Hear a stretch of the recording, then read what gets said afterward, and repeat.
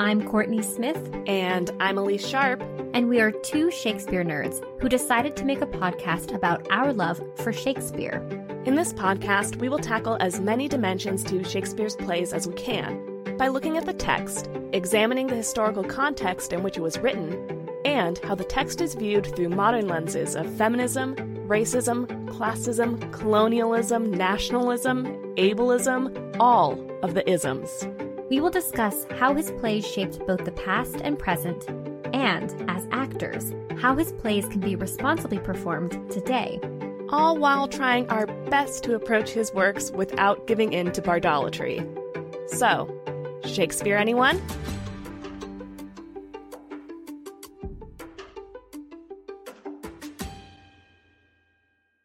Hello, listeners. This is Courtney. Elise and I are so thrilled to continue bringing episodes of Shakespeare Anyone to listeners like you for free. We do this out of our love for Shakespeare, theater making, scholarship, and decentering dead white men. We put a lot of hard work into research, recording, editing, and generally producing a podcast. With that said, I'm here to remind you all that we have a Patreon page if you want to support our current work and our future goals that we believe Patreon will help us achieve. We've created a variety of support levels and continue to create exclusive bonus content for our patrons on a monthly basis. Our bonus content so far includes Shakespeare Stuff We Loved This Month posts, where we share the Shakespeare-related products we are obsessing over. Not only that, but we already launched bonus episodes. One is an extension on our conversation with Dr. Simone Chess about John Lilly's Galatea and early modern trans studies. And the second is a conversation with special guest Stephanie from Protest Too Much podcast, in which we review Joel Coen's Macbeth starring Denzel Washington and Frances McDormand. Elise and I also discuss Shakespeare-adjacent content, like movies, TV shows, books, to name a few, and share those conversations exclusively to Patreon. These are incredible conversations you can unlock as a patron. We also have plans for additional bonus episodes, including more special guests, more film reviews, and even an Ask Us Anything. Distinguished patrons even receive exclusive voting power and snail mail. If you would like to join us and support the production of this podcast, or just check out the Shakespeare-themed names we've given the support levels, head to patreon.com/ShakespeareAnyone. The link will also be in our episode descriptions. And if you like what you hear, Elise and I would greatly appreciate it if you could rate, review, and follow us on Apple Podcast and Spotify. Your review might even make it on an episode. When you're done, be sure to follow us on Instagram and Twitter, and then tell a friend. Word of mouth is our best form of advertisement. Thank you for listening and all of the support you give us and the podcast. Now, onto the episode. Welcome to another Shakespeare Anyone mini-episode. In these mini-episodes, we'll be exploring topics that are related to Shakespeare but aren't necessarily connected to whatever play we've been discussing. And they're mini because, well, they're shorter than our other episodes. They're like quartos if the regular episodes are folio editions. In today's episode, we'll cover trade and commerce during Shakespeare's time. Fun fact, this episode was selected by our Patreon patrons at the gentry, noble, and royal patron levels. Special thanks to Collective Action Comics podcast, Claire Sharp, Elizabeth Sharman, and Katie Smith. Now, today's episode might feel a little unusual in that we will start by talking broadly about Britain's development from prehistoric England up to early modern England. According to Alexander Agneves and Kiram Nesensia-Glue's How the West Came to Rule, The Geopolitical Origins of Capitalism, human development, even in its earliest stages, developed in two modes. The first is uneven development. The basis for uneven development lies in the ecological conditions of a human's environment. In short, different bands developed differently due to different conditions of their natural world. The second mode of human development is combined development. The basis for combined development lies in communities' continuous interactions with one another in causally significant ways in their own collective reproduction. The Paleolithic hunter-gatherers, quote, depended for their biological reproduction on exogamous interaction with other bands, extending networks of consanguinity which provided the basis for periodic gatherings, shared language, and security against environmental stress." Unquote. Eventually, bands developed social multiplicity, which developed political multiplicity, or various protostates. As societies became more complex, Añeves and Asensioglou argue geographical factors became less fundamental to their growth and survival. The formation of states, social relations, and cultural institutions became far more significant in strengthening one's sphere of influence. Think of Britain, a bog that became an empire. Now, let's take it back to Britain's origins. Prehistoric Britain, or the period before the written language, lasted for hundreds of thousands of years and is divided into 3 ages. The first age is the Stone Age, and this age is divided into 3 sub-ages: Paleolithic, Mesolithic, and Neolithic. During the Paleolithic period, archaic humans probably first arrived in Britain in 800,000 BCE, but by 30,000 BCE, Neanderthals are thought to have died out and modern humans walked Britain. Evidence of flint tools found in areas low in flint resources suggests that during this period, people moved over wide areas and that groups might have traveled to meet and exchange goods. During the Mesolithic period, from roughly 15,000 to 5,000 BCE, Mesolithic people further developed the hunter-gatherer lifestyle and followed a complex pattern for seasonal, or sometimes permanent, occupation. Farming was introduced by migrating European bands around 4500 BCE, and material culture suggests distinct territories became permanently occupied by different groups. By the Neolithic period, from roughly 4300 to 2000 BCE, farming became widespread and led to a settled way of life.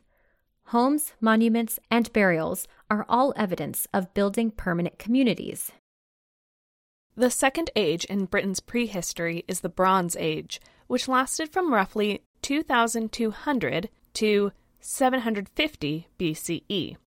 The most important development was technology for copper, gold, and bronze metalworking.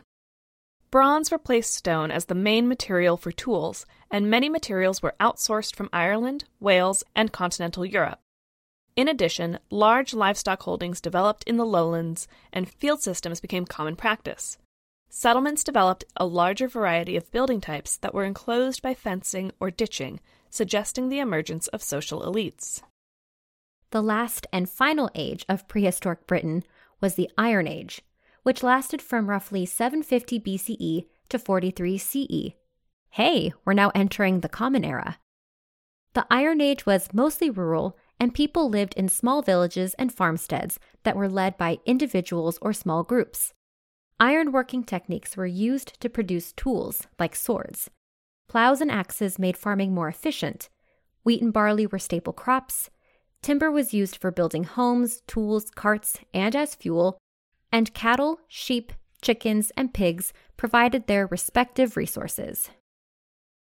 Overall, prehistoric Britain developed first as nomadic hunter-gatherer economies that traded material goods with fellow bands. As hunter-gatherers permanently settled, tribes laid claim to specific goods and resources and traded with other territories both on the island and beyond.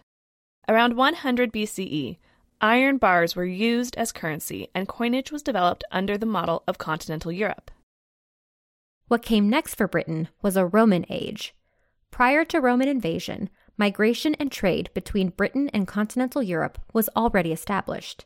In fact, Roman general Julius Caesar made 2 expeditions to Britain in 55 and 54 BCE as part of a campaign to establish client rulers, or non-Roman quasi-rulers, and bring Britain into Rome's sphere of influence. But by BC 43, Rome invaded, conquered, and consolidated the lower half of England and Wales. Greco-Roman civilization replaced the Iron Age as Brits became culturally and legally Romans until around BC 411. Now let's talk about medieval England. After the fall of the Roman Empire in roughly 476 CE, there was a centuries-long period of transition in which England developed into what most scholars and academics today call the Middle Ages. early Middle Ages Britain was mostly rural with town centers set up to conduct trade. Similar to a modern farmer's market, these markets were temporary and informal, though regulated under local kings. Evidence of pieces of boats in burial sites suggests traders traveled by boat to other markets. While trade was the central economy, coinage was used for taxation. By the 8th century, territories became kingdoms with social elites assuming the role of kings and queens. Professor Robin Fleming suggests that, through taxation in the money economy and writing as a tool of government, the social elites were able to codify feudalism's steep hierarchy. In a feudal system more broadly, the system was in constant flux. According to medieval historian Mark Bloch, there were 2 feudal ages: the pyramid-shaped trickle-down system with kings, lords, and serfs, and a feudal age following the Renaissance that looked more like a big net of ties. Due to feudalism's murkiness, Dr. Eleanor Janega prefers the label manorialism because it describes the political system more generally and focuses on the basic economic unit of the manor of a landed estate.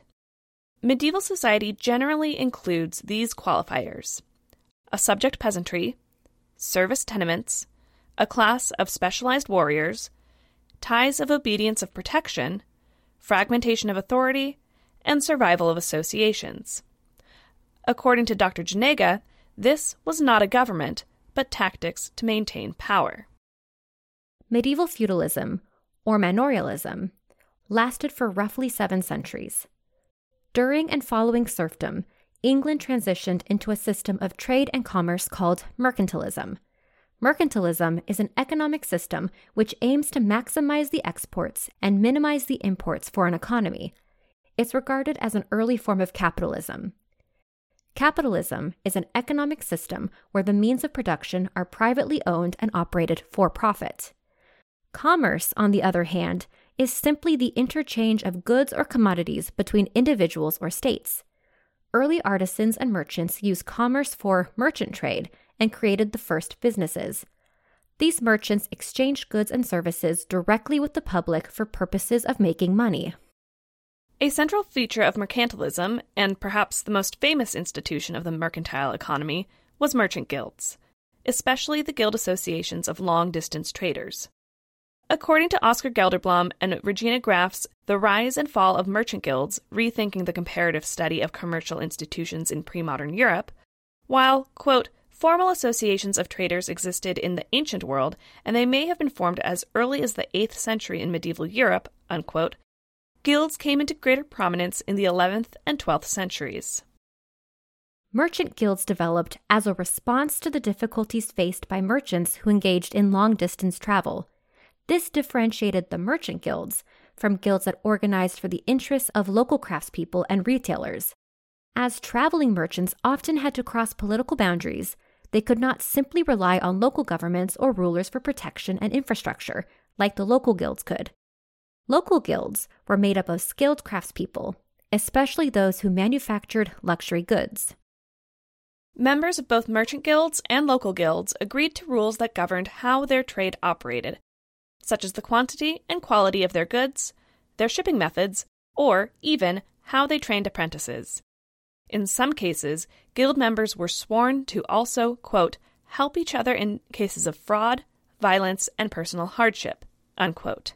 In return, guilds provided infrastructure for their members beyond enforcement of contracts with localities, from organizing daily exchanges, to protection against theft, to providing housing, to facilitating the balance of supply and demand. The Elizabethan and Jacobean eras actually saw the start of the decline of merchant guilds in England as well as elsewhere in Europe, and a movement towards, quote, entrepreneurs operating individually within informal networks of family and friends, unquote. This was due to changes within local governments, who began to think it was in their best interest to protect local businesses. During this time, merchant guilds transitioned into more social organizations and opened up membership to non-traders. They catered to the religious needs of their local members, often having their own chapel or a strong relationship with a local parish or monastery, and sometimes owned guild burial grounds and founded fraternities. These now more social organizations defined the social lives of their local members, but also allowed them contact with traveling foreign merchants. Coinciding with the decline of merchant guilds came the earliest English joint stock companies.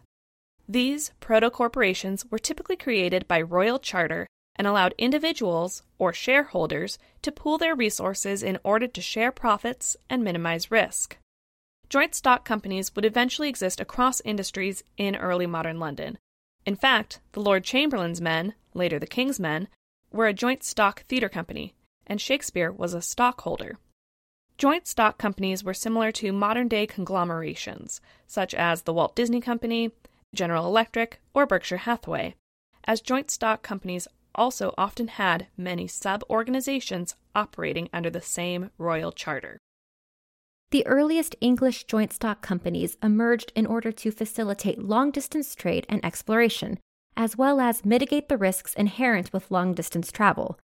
The Muscovy Company, also known as the Russian Company or the Muscovy Trading Company, was the first joint stock company chartered in England in 1555 by Mary I. They maintained a monopoly on trade between England and Russia until 1698, with overland trading routes that led them south to Astrakhan and through Persia that allowed them to trade English cloths for silks and spices on the Silk Road. Other English joint stock companies, such as the Turkey Company and the English East India Company, later opened additional land trade routes through the Middle East, North Africa, and Asia. However, overland travel became increasingly difficult and impractical, so the English turned to looking for better trade routes via the sea. In 1577, Sir Francis Drake set out to circumnavigate the globe, perhaps searching for a northwest passage that would be a better route to India. He left England with 5 ships and returned in 1581 with only one surviving, and relatively small, ship. While other countries, specifically the Portuguese, already had explorers who had circumnavigated the globe successfully, Drake's trip was seen as a major accomplishment for the English. 2 years later, in 1583, Humphrey Gilbert landed on the island of Newfoundland and claimed it for England, consequently creating England's first colony in the Americas. In 1584, Sir Walter Raleigh founded the colony of Roanoke, which lasted less than 6 years, as a 1590 expedition to the area found no trace of the colony. Most modern-day historians agree with the legends and oral histories of the indigenous descendants of the tribes that would have encountered the Roanoke colonists. The Roanoke colonists were not lost, but likely assimilated into the local indigenous culture. However, some scholars question this due to a lack of archaeological evidence. After Roanoke, England diverted resources from establishing colonies to its efforts to defeat Spain in the Anglo-Spanish War. Due to this, it wasn't until 1607, 4 years after Elizabeth's death, that the next English colony was established in America. The colony, named in her honor, was the colony of Virginia. England continued to colonize much more of the Americas and, unfortunately, the world.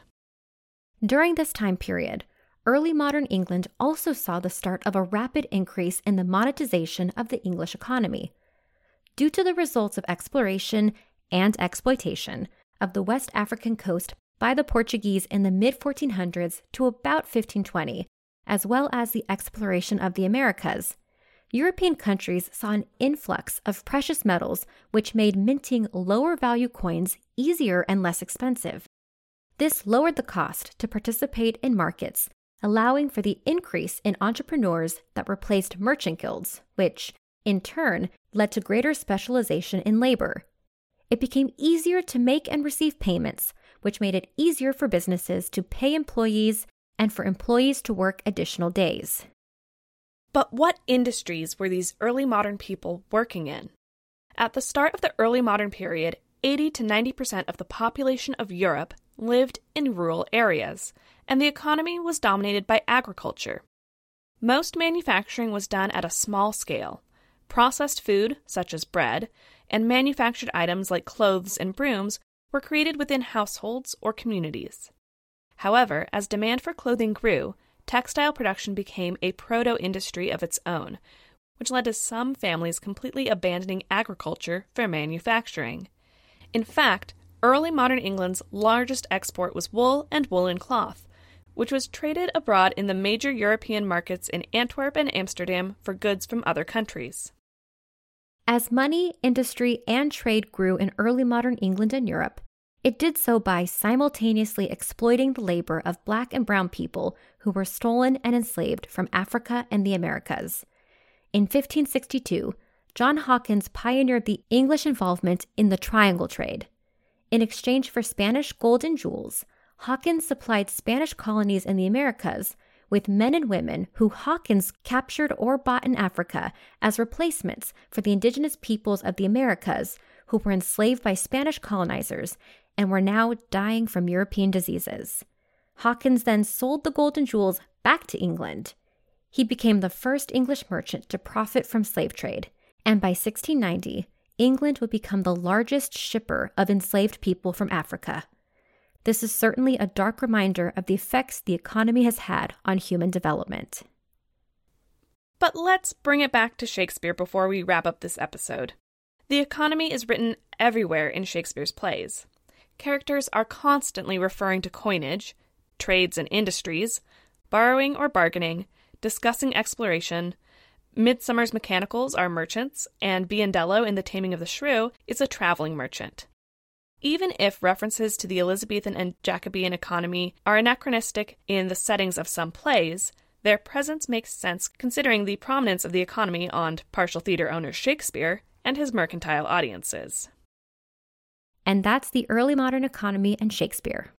Thank you for listening to this episode. I'm Courtney Smith. And I'm Elise Sharp. This is Shakespeare, anyone? Thank you so much for listening to Shakespeare, anyone. Works referenced in this episode are available in the episode description. Our theme music is Never Ending Minute by Sounds Like Sander. If you would like to support us, it would help us out if you would hit the subscribe button, like us, leave a comment, write a review, share us on social media, tell a friend about us, all the things. We'd appreciate it. You can also support the podcast at patreon.com/ShakespeareAnyone. Patreon patrons get access to exclusive bonus content throughout the year. The link is also in the episode description. For more, you can visit our website, ShakespeareAnyone.com, follow us on Instagram at ShakespeareAnyonePod, or Twitter at ShakespeareAnyone. For Twitter, that's Shakespeare, Any, and the number 1. Every other platform is spelled out like the name of the podcast. Now, because you listened all the way to the end of the credits, here's a completely random Shakespeare quote for you.